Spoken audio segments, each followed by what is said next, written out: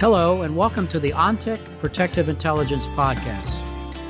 I'm Fred Burton, the Executive Director of the ONTIC Center for Protective Intelligence.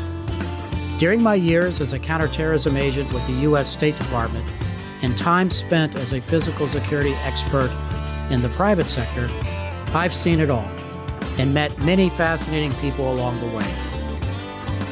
This podcast series explores the riveting world of protective intelligence through conversations with leaders in the security field. I'm Fred Burton, and now on to the podcast.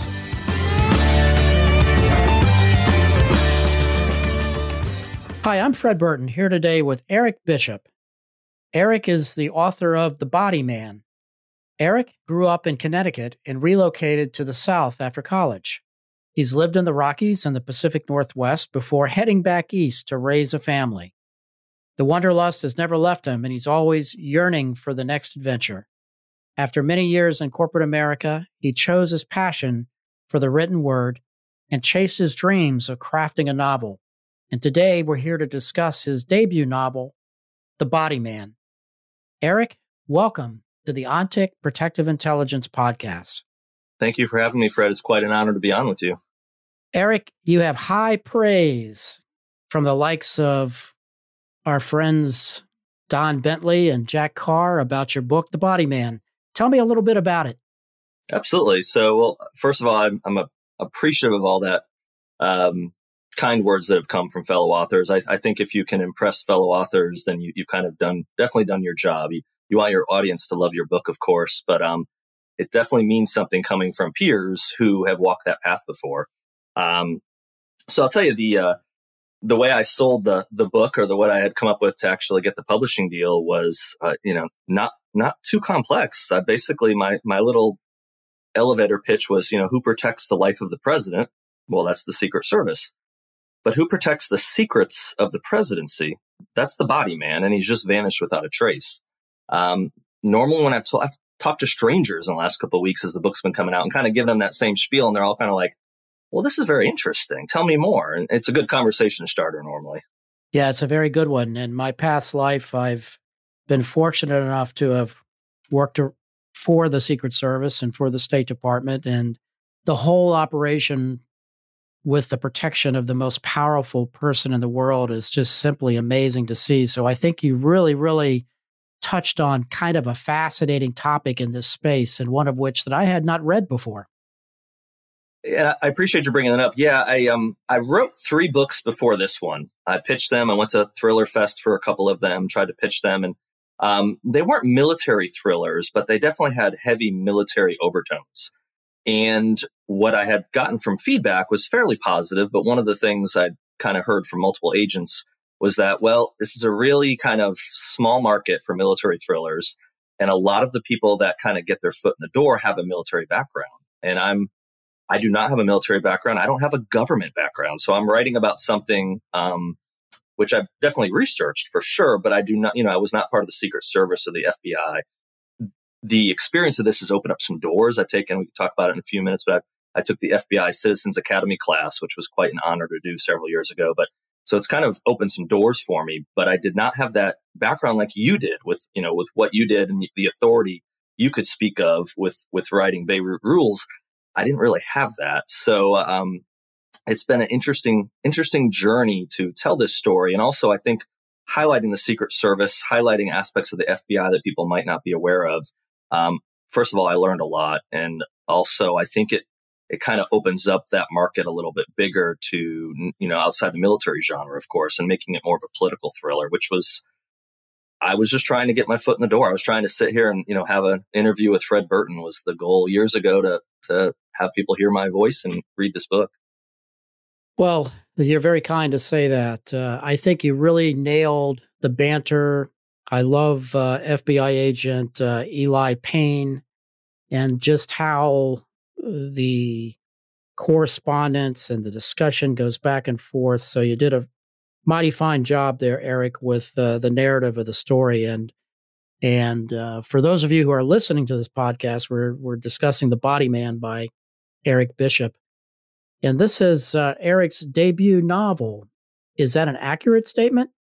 It is. It's the first. So I wrote three. So this is my fourth completed novel, and this is the first one that actually is published. I have those three that I really different character. Again, the genre is not dramatically different in the storytelling, but they're books that I almost view as my apprenticeship.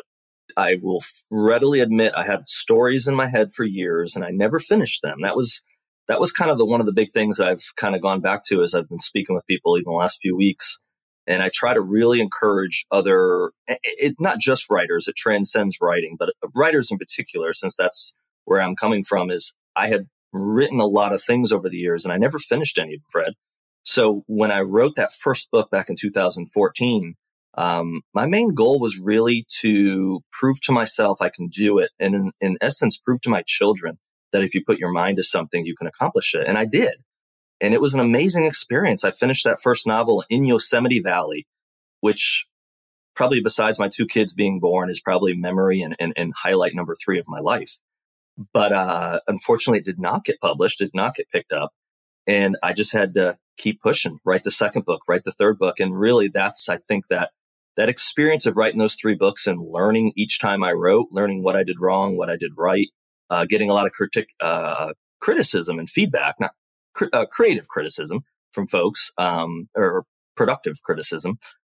Those experiences really did allow me to get to the spot where The Body Man, with, I'm sure, flaws, I'm sure my editor would step up and say, well, you had a lot I had to fix, but I was able to get this fourth novel to a spot where I could actually sit with you. I could sell copies. I could be a published author. So it took 7 years and 4 novels to be sitting here at this spot right now. That's an amazing story, Eric, of persistence and just the desire to follow a dream. Had you always wanted to be a writer? No. So I enjoyed reading. I started off as a reader, and that I give completely to my father. My father worked for the phone company up in Connecticut, up in New England, and he'd be on long jobs, and he would be sitting in manholes and in his truck and in the bucket for hours, sometimes many hours if he was doing overtime. And he'd always bring home a tattered old softcover book, and he put it down, and I started picking them up. And I recall picking up my first Tom Clancy book when I was a young man and reading it and not being able to put it down. And so it really started with a love of reading, which then morphed into writing. At some point, I finally got enough confidence to say, well, I think I can do this. I didn't know that I could do it as well as Tom Clancy. I think a lot of that confidence came when I started actually reading Vince Flynn. Once Vince did what he did, he took what Clancy made, which was breathtaking, and he concised it. So instead of a 1,000-page book you couldn't put down, Vince did a 350 to 400-page book that you couldn't put down. And that then is like, well, that's how I want to write. And so and even in college, I started writing poetry of all things. The poetry just kind of morphed, which was probably pretty goofy. That really morphed into writing novels and short stories. But again, like I mentioned earlier, I never finished anything. And it wasn't till 2014. I was probably going through a mid-30s life crisis. And I said, what do I want to do with my life? I really want to write a book. And I did it. And then the question is, okay, can I make one successful? Can I actually have it be my income? And that's now been the new challenge, to try to see if we can get this thing to take off. And maybe in a few years, I can do this for a living. Well, Eric, I've watched your journey for quite some time on social media, and I would encourage everybody that's listening to this to follow Eric on Twitter and Instagram. And I must say that you have such a compelling story about never giving up. And I know in this business that, because I hear it pretty much every other day, people are trying to get published, or people want to write a book, and it's hard. It's hard. As someone who has been fortunate enough to have a few published, I understand completely how difficult that is. What advice would you give to that person that's out there now that's might be sitting in a follow car or driving a police car or working a midnight shift, and they want to write a story? They want to be the next Eric Bishop. What would you tell them? I appreciate you saying that. That warms my heart. The easiest advice, and this actually goes back to Brad Thor. This is who I heard say it first. He might have heard it from someone else, but the only difference between a published author and an unpublished author is the published author never quit. And I believe that statement really transcends to the person that's not yet finished with that book first. And I literally have had conversations with people. I met someone in the post office this morning. I was fortunate that one of my coworkers bought 2 copies of the book, said, I want to get them signed. I said, I don't really have a mechanism in place. I'm struggling with local businesses or local bookstores selling them. Send them to me and I'll sign them. So I got to the post office this morning to mail some other stuff. I was literally getting box from Amazon with 2 books in it. And the lady behind me saw me, and she's, because I was talking to the lady cashing me out, and she said, are you a writer? And I said, I am. And she said, how did you get published? And I told her real brief, and she said, well, I'm not done yet. And I said, okay, here's the advice that everyone needs. Don't quit. You're not going to get published if you don't finish that manuscript. Will you get published if you finish that manuscript? Not necessarily, but I can guarantee you will not get published if you do not finish that first draft. And then really that's probably when the work starts, but that's okay.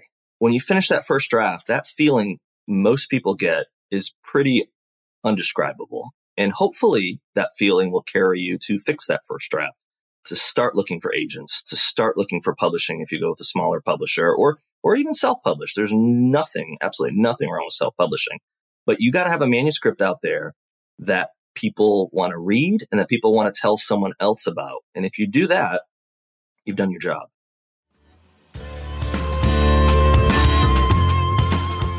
We'll get back to the conversation in just a moment. But first, I wanted to tell you a little about ONTIC's Center for Protective Intelligence. In the world of protective intelligence, we know that gathering and sharing information is crucial. This is why we created the ONTIC Center for Protective Intelligence. We're regularly sharing strategies and best practices, insights learned from current and historical trends, as well as lessons learned from physical security experts like you. To find blogs, podcasts, webinars, white papers, and more, check out the center by visiting ontic.co/center. That's ontic.co/center.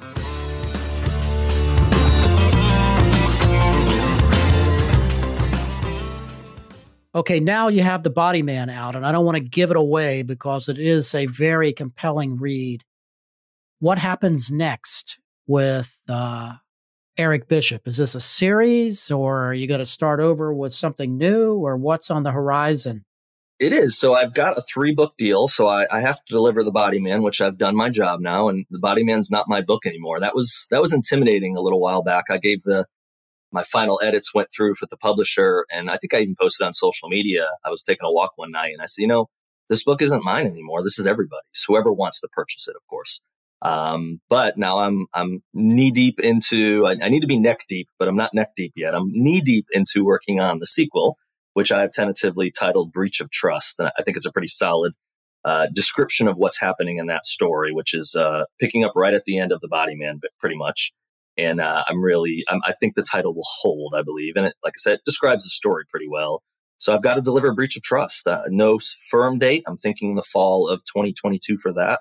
Need to confirm that with the publisher soon. And then we'll do a 3rd book. And I've got a couple others. The way I've kind of done The Body Man, I can see almost a couple other storylines coming off there, a couple of the characters carrying their own series. I don't want to be too ambitious and think I'm, Mark Graney and going to do multiple books a year. That probably is going to have to wait until I have this be my primary source of income, primary job, because I'm battling a job, 2 kids, and I'm a very active dad. So I write at night. Kids go to sleep, I write. If I don't have the kids a particular weekend, I'll really try to dive in. But the goal is to hear my words for a while, but really more important, read my words for a long time is my master plan. And we'll see if that works out. So you write at night. I get asked this question a lot. I get up very, very early. I don't know if it's just because of my age or what, but I get up and I write in the mornings, and usually from 4 to 5, and then take a break. You write late at night. Craft-wise, do you think about the ending before you begin, or do you put together an outline and go from that? Or do you just start writing? That's a great question. So I will readily admit I'm mostly a pantser. Now, pantser I've been fortunate, we talked a little bit before, and I've been fortunate to interact with some very well-known and successful authors that I admire and love any interaction I get with them.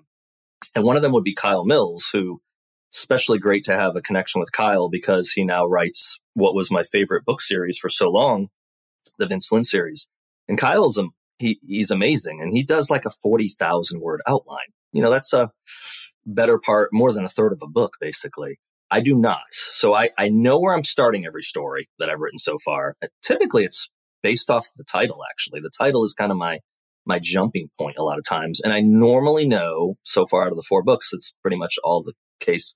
I know where I want to take it, and I normally know kind of sort of what I'm going to do with the ending in some form or another. And then I might figure out a little bit of the middle, and then I dive in. And that process has taken me a couple weeks sometimes, and it's taken me months to plan out a book that way. It just depends on what I'm doing. If I'm editing a former book that I finished, I was trying to sell. So I utilize a composition book, first of all. That normally has a lot of information put in it.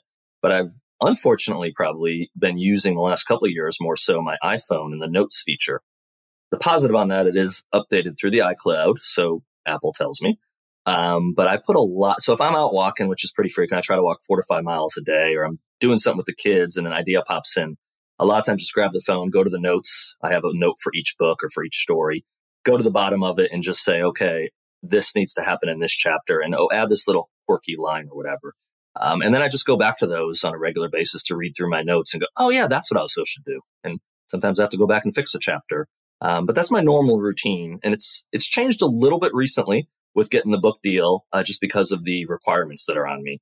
So I've had to kind of modify my schedule, but I mainly do write at night. That's normally, you're up in the morning at 4:00. I'm sometimes going to bed at 4. So that wouldn't work well for me. So I have to sleep in a little in the morning and start writing at night. Yeah, that's fascinating. I'm always interested in how people make the sausage when it comes to putting these books together. Now, we have a mutual friend in Jack Carr. Tell me your Jack Carr story. Yeah, so how I met Jack, which was a pretty fun story. I was at Thriller Fest in 2018, and after, I think it was the Friday night session, after the panels finish off, they always have a kind of a meet and greet happy hour where there's drinks and everything. I think you get a ticket for a free drink. So I was in there talking to some authors I knew, and then there across the ballroom, I guess it was, I see this bearded guy, and I go, that looks like Jack Carr. And I had not read The Terminalist. I believe it had just come out. I don't know if his book came out in April or May of the first one, but it came out a few months earlier, I believe, before the conference. And he was talking with someone, and I kind of stayed back because I fanboyed for a minute. I had interacted with him online. And as soon as he freed up, I kind of darted over there, put up my hand, got to shake his hand, and kind of just got to know him from there. I spent a few minutes talking with him. He knew who I was from online, which was pretty amazing. And we just started chatting, and it was kind of funny. He mentioned a few other authors, and I said, well, Brad Taylor's over there. I'd just been mentioned. I'd been talking a little bit to Brad. Had met Brad several times. He was also very helpful early on with The Body Man and giving me some pointers. And he goes, well, I've talked to Brad online, emails and that, but I never met him. So I kind of, well, let's go meet him. So I can formally say I brought Jack Carr to meet Brad Taylor for the first time. And then they were off the races. Then I just sat back, total outsider at that point. They did not make me feel that way, but I was just a fan watching two operators talk shop, which was, I have a picture of me, Brad, and Jack at the end of the night with our arms around each other. That's up on my wall. And it was a fun experience. And Jack's, like so many authors, Jack has been a huge source of encouragement and motivation because he's a very dedicated person. He's a persistent person.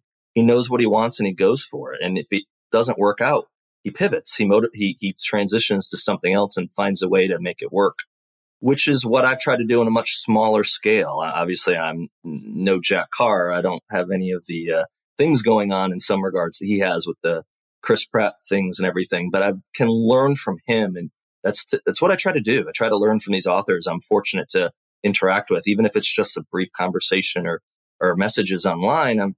What can I learn from them? How can I take what I'm doing in my life or with my writing career, and how can I learn from their experiences? Yeah, that's a great story, and you're absolutely correct. Jack is a very decent guy who goes out of his way to help people, and the scope of his influence in this space, much like Brad Thor's, is just simply amazing. I agree. Eric, is there anything that I haven't asked you that you would like to say? No, Fred, this has been a great time. I just want to encourage authors out there, no matter what's going to happen with them in the process, is that they need to stick with it. And it's very daunting. And people might finish that first draft and might realize this isn't for them. I don't want to publish this book, or I don't want people to read this book. And there's nothing wrong with that. I try to, though, encourage people to finish that first draft just for the sake of accomplishment, of how they'll feel. And again, like I mentioned with the fact that if you have children, you can tell your kids, hey, if you put your mind to something, you can accomplish it. And that's really what I've tried to share with people as I've been doing some media these last few weeks and the book coming out. I've told this, and I'm not trying to belittle myself. I think I wrote a great book, but I'm nobody special. I'm not some former Secret Service agent that found a neat little story to quietly share with people and all that. I'm very much a regular guy with a family, a regular job, but I had a dream. And that dream was to be doing just this, talking to people about a great book I was able to write. And how did I accomplish that dream? I accomplished that dream by doing the hard work, by not quitting and persevering. And I think anyone that puts their mind to something can accomplish at least something. Whether they can accomplish what their end goal was might be another conversation, but they can at least accomplish the fact that they finished the first draft. They maybe pitched it to an agent and got rejected. Well, keep trying. And if you don't succeed, find out what you did wrong and see if you can fix it next time, if that's what you want to accomplish. Well said, Eric Bishop. Let's go out and pick up a copy of The Body Man. It's a wonderful thriller. And thank you so much for being on our podcast. Thank you, Fred. It was an honor speaking with you. I appreciate it.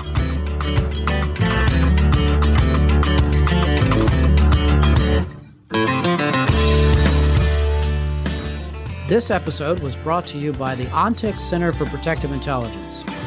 Learn more at ontic.co/center. Again, that's ontic.co/center. It was produced by A.J. McKeon.